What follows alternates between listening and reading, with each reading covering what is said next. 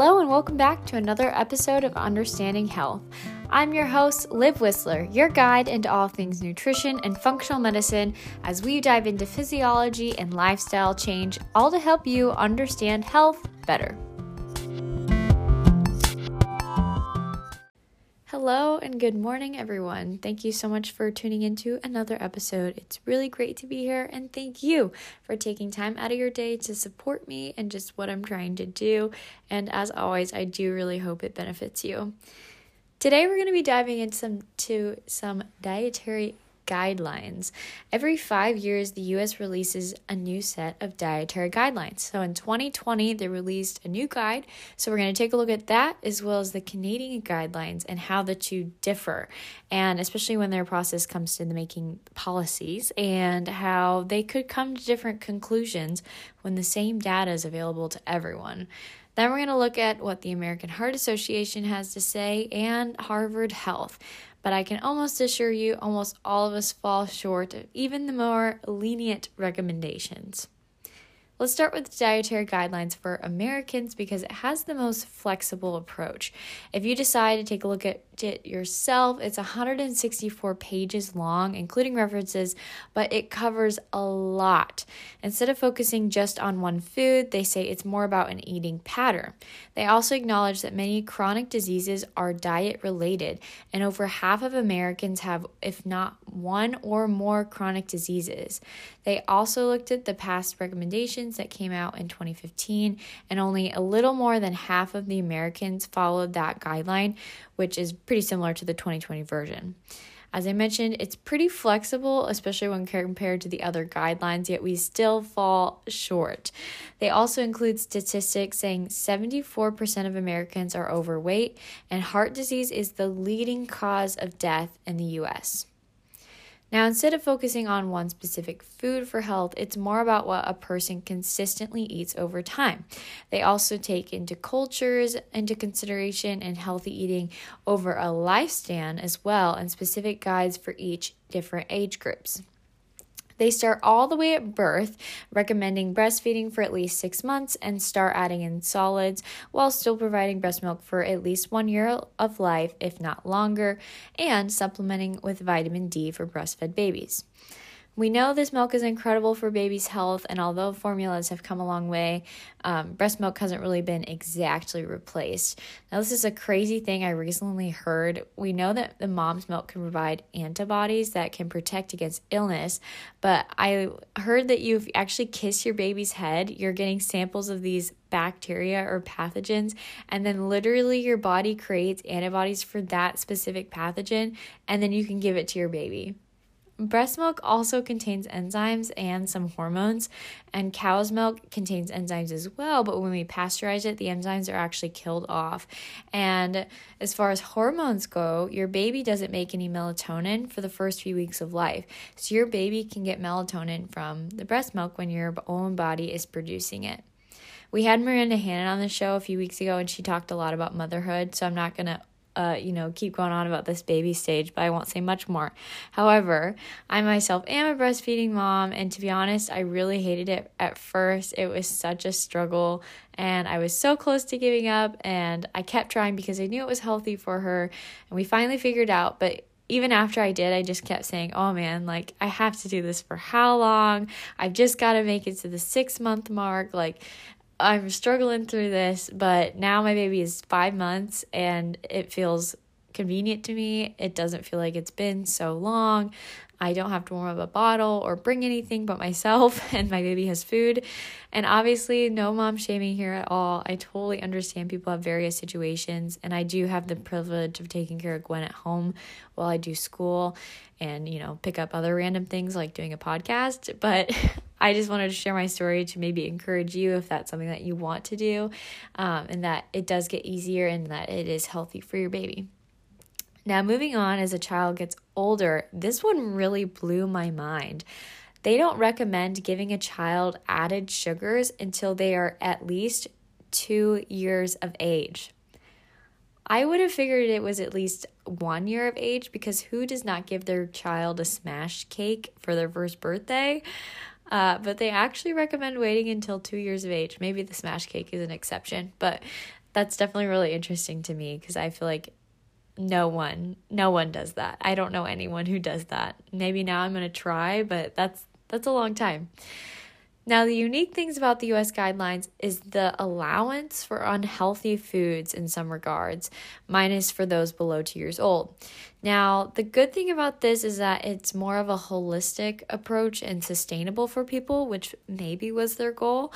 However, it could also be interpreted as promoting some unhealthy foods and may not be clear enough on some issues. So I feel sort of divided on this. They talk about what to eat and how much, and if you're familiar with the USDA My Plate, maybe you've seen it when you're in school, they're still using that for the basis of what people should be eating. This plate graphic has bright colors on it, and half of the plate for fruit has a spot for fruit and vegetables, 30% grains, and 20% protein. They also have a little cup on the side for low-fat milk. Now, I think where pretty much everyone falls short is the fact that half of the plate has fruits and veggies on it. Normally in our culture, the center or the largest portion of the plate is meat, our protein source, and then we might have a side of veggies. But this is saying actually your protein should be a side to the veggies. It's interesting because I think protein is one of those macronutrients that has not received any hate, and we have people doing low fat and low carb, but you don't really hear of anyone doing low protein, and that's not necessarily a bad thing. We don't want anyone doing low protein. However, but most Americans eat about 100 grams of protein a day, but the recommended daily amount is only about half of that. For example, they say that 8 grams of protein should be eaten per kilogram of body weight. So if a person weighs 75 kilograms, and for us Americans who use pounds, that is 165 pounds, so 60 grams of protein. To give you more perspective, there is 43 grams of protein in 1 cup of cooked chicken. So just by eating one meal, it's not hard to go past the requirements if you include those meat sources. And personally, I'm still trying to find the balance with this because I do like lifting weights and gaining muscle, and I don't want to lose that. So I'm trying to figure out what is a good number for me. But basically, if you make a fist with your hand, that is how much protein should be on your plate, the size of your fist. So that's kind of a simple go-to way. Now, moving on from the protein, there is a spot for grains. Now, this is where some lenience comes in. They say to consume grains, 50% of them should be whole grains. That means the recommendation allows for a decent amount of refined grains consumption. Things like white pasta, bagels, sandwich bread, and pretzels. They also specify that you can consume less than 10% of your calories in sugar and no more than 10% on saturated fats, and limit sodium and alcohol. They do specify the need to limit sugar and saturated fats and sodium, but I personally feel like they don't do a great job of clarifying that refined grains specifically are not good for your health. Yes, you can argue they can be a part of a balanced diet. Yes, and I agree, consuming them at times makes this much more holistic and sustainable, but they actually make room on it for the My Plate, which I feel like could come across as, oh, it's perfectly healthy. And in their chart for daily amount of food consumption, near the leafy greens is a refined greens section, almost promoting it as a health food, when they explicitly say later on, and I quote, dietary patterns characterized by higher intake of red and processed meats, sugar-sweetened foods and beverages, and refined grains are, in of themselves, associated with detrimental health outcomes. This is right here in the guide. However, most people are not going to read the entire thing, and at first glance, it might appear that refined grains are perfectly fine and healthy a part of a diet. Now, I'm not trying to harp on the bagels and everything. If you want to have a bagel, that's fine. It's just kind of interesting how they're wording that when they know, okay, these things are associated with poor health outcomes, but we're going to leave quite a large spot with it instead of just saying, oh, just limit this, but, have it occasionally. So sugar is another really interesting one. They actually specify multiple times to limit sugar, and I do feel like they did a better job of separating this from the other healthy foods versus the refined grains. But once again, they do give people a daily allowance. They say 10% of your calories can come from sugar. So on a 2,000 calorie diet, that is 50 grams of sugar. And maybe you're trying to be healthy and limit sugar, but wait, I checked the soda can label and it only has 39 grams of sugar. That's in the daily limit, so it must not be bad for me to drink this as long as I don't go over my 50 grams. That's just kind of how I feel like this thought process might go.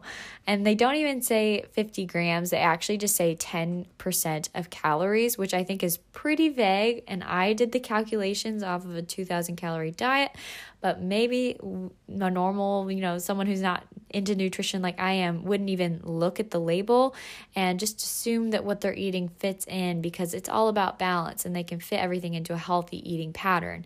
And I do agree, it is about balance. But when you're making a guide, I feel like it should set the standard for optimization. And I am really torn about this in some regards because I do want people to be able to enjoy life. And like I said, have balance. But in my opinion, consuming something every single day is not necessarily balance. It's a bad habit. Processed meats is something I know is really bad for you. But as much as these are gross to other people, I really enjoy hot dogs. I do, okay? I know they're gross. Technically, maybe it's the fact that I love to camp and I love roasting them over the fire. It's the nostalgia of that. I don't know. Oh, or hot dogs and mac and cheese. I don't know what it is. It brings out my inner child. I absolutely love it. But I do enjoy them on occasion. I don't enjoy them every day. Maybe one time a month in the summer and less in the winter. And to me, that feels like balance. And the fact that I'm aware that they are not good for me is another thing. In fact, processed meats were actually labeled a group 1 carcinogen, which means they are known to cause cancer. That was also new to me, and now that I've known that, I've been trying to eat them even less than what I do. But wow, a known carcinogen. I feel like not enough people know that. Our lunch meats, our hot dogs, our ham, all of that stuff, bacon and sausage, sadly, is a known carcinogen. Now, fun fact about me, the very first food I ate after being vegan for some time was, in fact, a hot dog. I was camping with friends and I'd brought all my vegan food, but the guys wanted to hunt and catch food, so they didn't really bring that much, and all of my food was eaten, so we were so hungry. And my friend and I were underneath a car bridge, and it was freezing and really windy, and she started making this tiny fire underneath this bridge while the boys were still trying to catch something. And then my friend finds one lowly hot dog in the cooler, and after not eating for some time, even after not eating meat for over a year, I ended up eating part of that hot dog. And eventually us girls said, okay, we're leaving, we're finding food. And of course the boys came with us and we found this small town grill. And of course there was nothing vegan on the menu. So I ordered a burger, and that was the end of my veganism. I can be kind of an all or nothing person. So when I already broke with the hot dog, I was like, well, I'm done with that.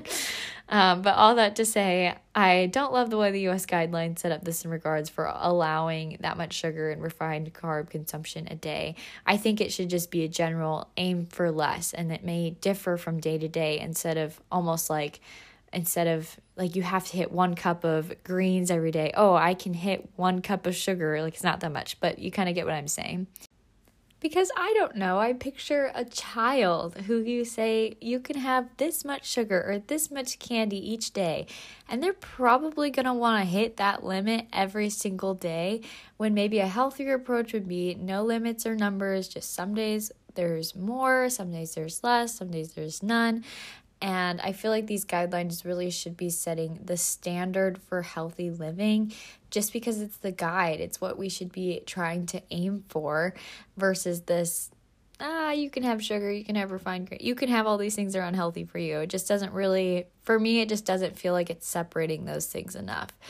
But maybe you do prefer the flexibility, and yes, this does make it more easy to follow, so I am torn, but they do also include graphs in the document that shows where Americans are at.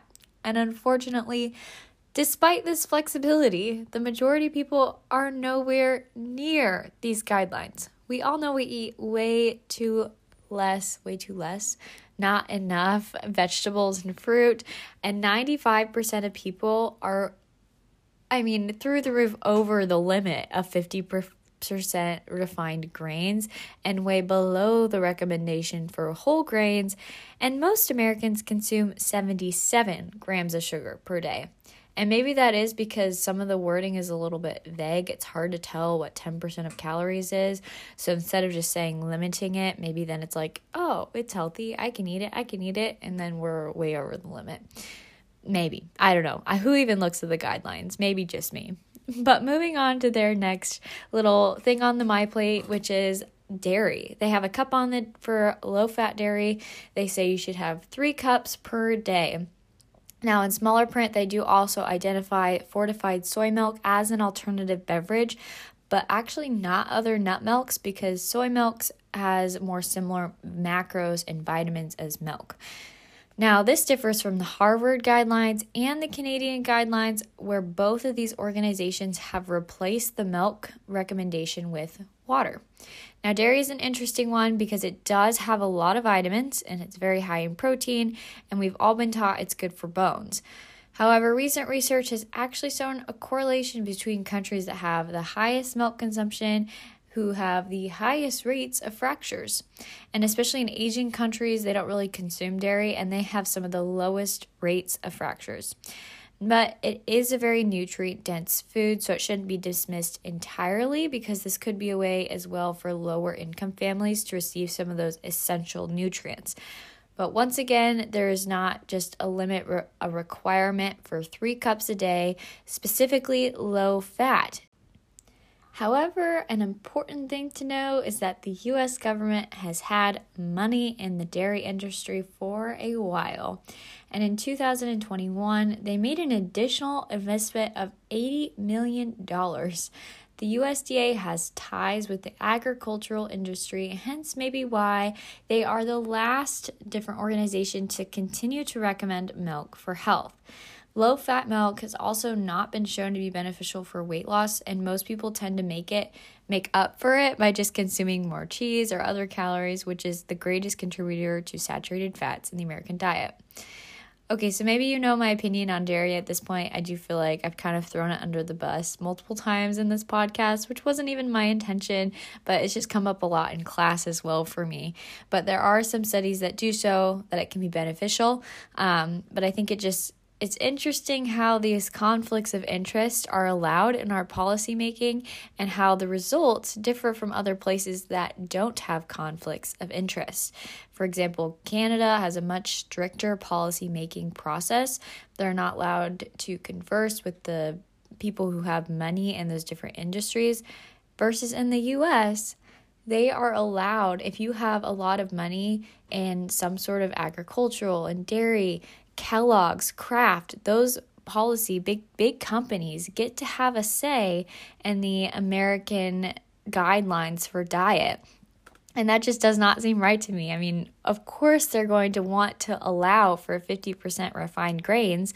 They're going to want to allow for dairy consumption. They want to make that a recommendation because that's going to get them more money. Of course, everything's all about money. But that just was another thing that really separates the U.S. from Canada, is Canada does not allow that, which also influences my opinion on why I think I like the Canadian one better. Now, moving on from the My Plate, they do get into some really specifics, and we can see here if you're anywhere close to following this U.S. guide. Now, they say you should have 2.5 cups of vegetables each day and 2 cups of fruit. Now, I don't often actually measure my veggies or fruit with a measuring cup, but it wasn't until recently I finally did start including more fruit in my diet. I never really ate much of it, but it is good for you. And they also do clarify that these are whole fruits and not fruit juices. I personally have been enjoying berries and my oats in the morning, doing more smoothies, and apples and peanut butter. So good. Now, they also include 8 ounces of seafood per week, 5 ounces of nuts and seed per week. And seafood, especially in fatty fish, are high in DHA and EPA. And DHA is incredible for brain health, and it can also help with muscle recovery. And I just read a study about it yesterday, how it's really important as well for pregnant women. And it was probably recommended by your doctor to take a supplement that had DHA in it if you've ever been pregnant. And I've been trying to eat fish at least once a week, but if you don't enjoy seafood, you might be lacking in this area. Nuts have also been shown to have incredible health benefits, and I could go through buckets and buckets of nut butter in this home, no problem. I'm obsessed with it. I have it every day. Now, I do feel like it's harder to eat just plain nuts as a snack to me, but Aldi has macadamia nuts now. They are so good, and I found that eating just a handful of those is so satiating, and they taste so good. Now, fun fact, peanuts are not actually nuts. They are legumes. Doesn't mean they're bad for you. They just don't count for your 5 ounces of nut consumption. Their final summary is that basically have 85% of your foods be whole foods, and then enjoy 15% of your calories consuming what you like, which is interesting because earlier they said you could have 10% of your calories from sugar, 10% from saturated fats, and there was one other section for 10% of something else bad, which is way more than 15%. So I don't really know what they're doing with their math there. I think maybe their idea was don't go over 10%. But once again, if people say like, oh, that's the limit for each one, it's not very clear. I don't really know what they're trying to say here, but maybe you've heard of the 80-20 rule, and that's basically, yes, enjoy those sugary, fatty, salty foods in moderation, and then have the rest of your foods be healthy. And so that's basically the same thing. They're just saying 85-15. And I do really like an 80-20 or 85-15 approach, and that can really help people start to make those life changes. And I feel like that's a little different than all of these recommendations with, 50 grams of sugar a day. But I do and I don't like this recommendation at the same time, as you can see. Now, moving on to the Canadian guidelines, I do like these. They are much simpler, and the whole guide is so much shorter, and their wording just clearly separates unhealthy from healthy foods. Now, what is unique about their guide is they also include environmental considerations, and they go into some detail about Indigenous people in their country and encouraging some of those cultural foods that can be healthy as well. They address eating more plant-based foods and less fruits and veggies, whole grains, nuts, and soy, while lowering saturated fats and processed meats. And if you decide to eat animal foods, plant foods should be emphasized. They also recommend drinking water as your beverage of choice. Now, these two guidelines are similar, but there are just subtle differences. For example, when the U.S. guidelines list their protein source, they start off their list with meat, dairy, and eggs, while the Canadian list starts with the plant versions of proteins, including legumes, nuts, seeds, tofu, soy beverage, fish, shellfish, eggs. Then they go on to poultry, lean meat, wild game, lower fat milk, lower fat kefir, and cheeses, lower in fat and sodium. That is the whole list. I just gave it to you. But they also encourage eating more plant-based foods because it's good for the environment. Now, it's also much more simplified, as I said. They don't go into how much of everything you should be eating. It doesn't seem confusing or vague to me. They don't even mention refined carbs. They just say eat whole grains. There's no daily limit or daily goals. It's simply eating more plant-based foods. Eat your fruits, eat your veggies. It's good for you. It's good for the environment. They also give their evidence then not just coming from the reference list, but in an easy-to-read table. So you could actually look, this is the recommendation, this is where the study came from, this is why they came up with this. It's really laid out nice. I highly encourage you to look at that one. Harvard School of Public Health has also published their own version of the MyPlate with some small variations. Now, they specify whole grains, not half refined grains like the USDA. They just say whole grains, which includes whole wheat, barley, wheat berries, quinoa, oats, brown rice, and food made with them, such as whole wheat pasta, because they say it has a milder effect on blood sugar and insulin rather than white bread, white rice, and other refined grains. Now, I have seen some hype about white rice recently. I haven't looked into it a ton, but basically people are saying, hey, it's easier to digest, and the content in white rice isn't really a lot different from brown rice, and a lot of healthy countries consume a lot of white rice. But I learned something interesting. If you put your rice in the fridge for 24 hours, I think it is, the white rice develops a resistant starch that slows the jump in your blood sugar. I've been following a lot of NutriSense lately. They're an amazing company that has a continuous glucose monitor, and it gives people the power to see how different foods affect their body and blood sugar in real time. This isn't an ad. I'd love to be sponsored by them though. But anyway, this guide tried white rice and then later rice that had been refrigerated, and the results were so different.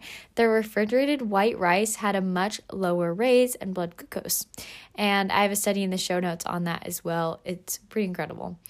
Now, also on the plate, similarly to Canada, they have water instead of milk, and even specifically say to limit dairy and also skip sugary beverages.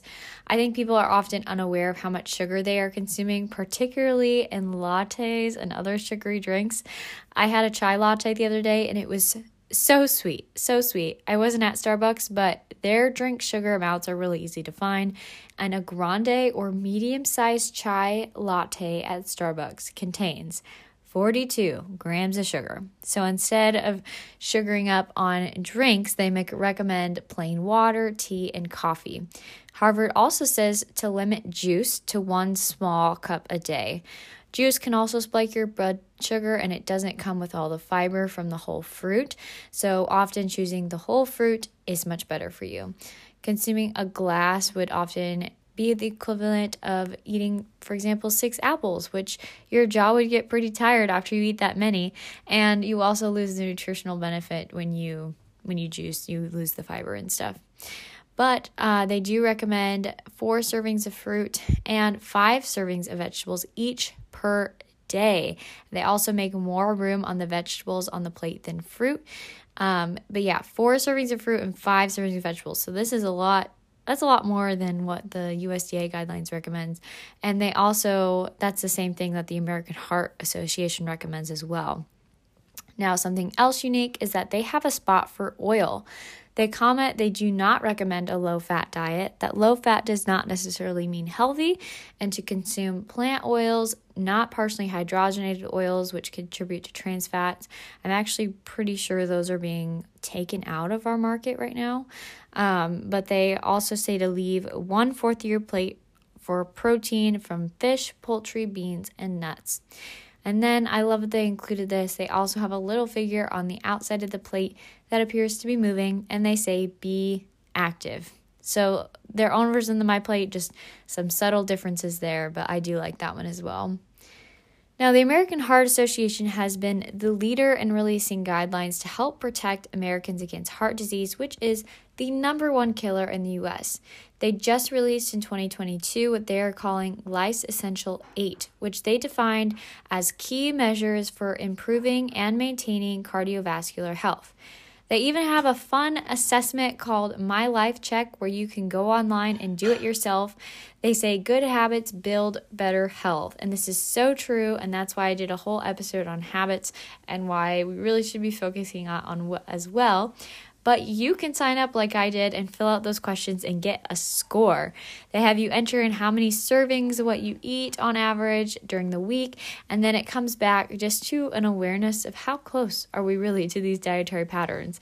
Now, I did have trouble filling it out because I do feel like I feel like I really do fluctuate each week, and I don't always measure, but maybe I should so I can get a better idea. But you also have to enter in cholesterol and fasting glucose. Maybe you could skip that part. But I was recently tested, so my end score result was 94.4%. And I'd say that's pretty good. It's out of 100. Now, what are the essential 8, you may be wondering?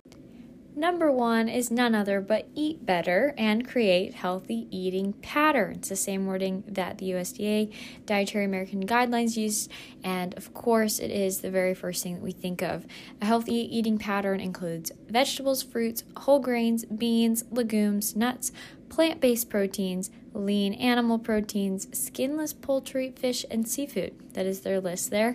And they also say limit sweetened drinks, alcohol, sodium, red and processed meats, refined carbohydrates like added sugar and processed grain foods, full-fat dairy, highly processed foods, and tropical oils like coconut and palm. Now, coconut and palm and even full-fat dairy are a little bit controversial, but that is what they have on their list. And you could probably guess what number 2 is. It is none other than staying active.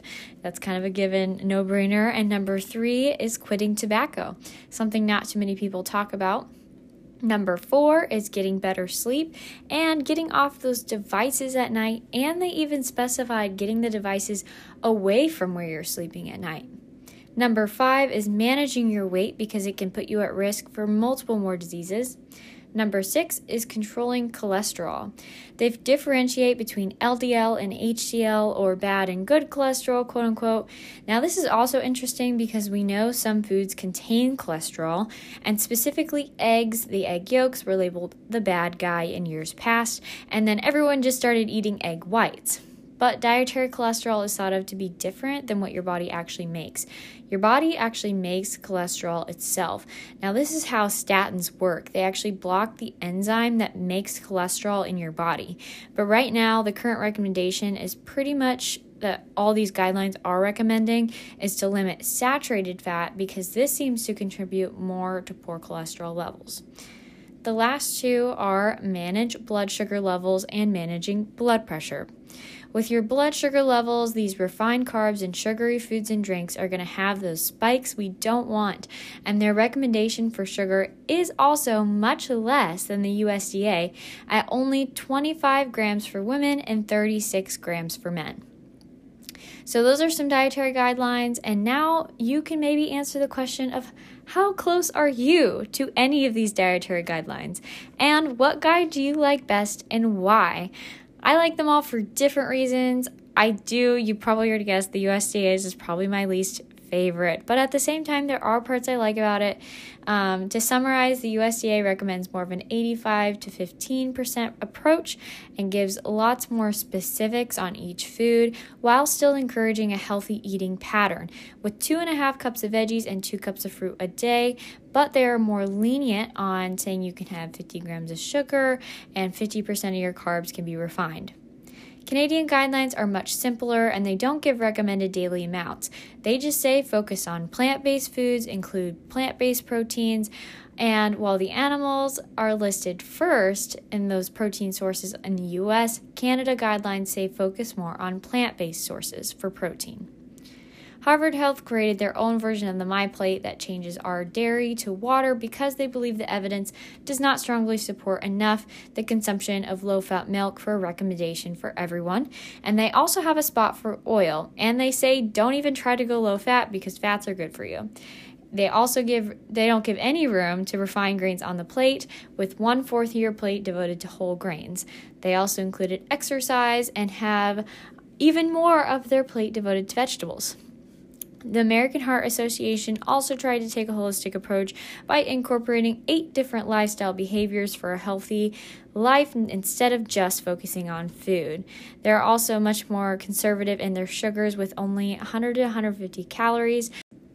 Harvard Health also has a large serving of fruits and vegetables each day, equaling to about 9.5 cups when you combine the two. Now, I think all of these guides are great. They're a good place to start. I'll link them all in the show notes, so I highly encourage you to check them out. The US one is really long, but if you want to take a glance and just compare them, they do have nice graphics in the US one. I do like that. But see what you like best and why. And as always, it would help me out a ton if you left a rating and review.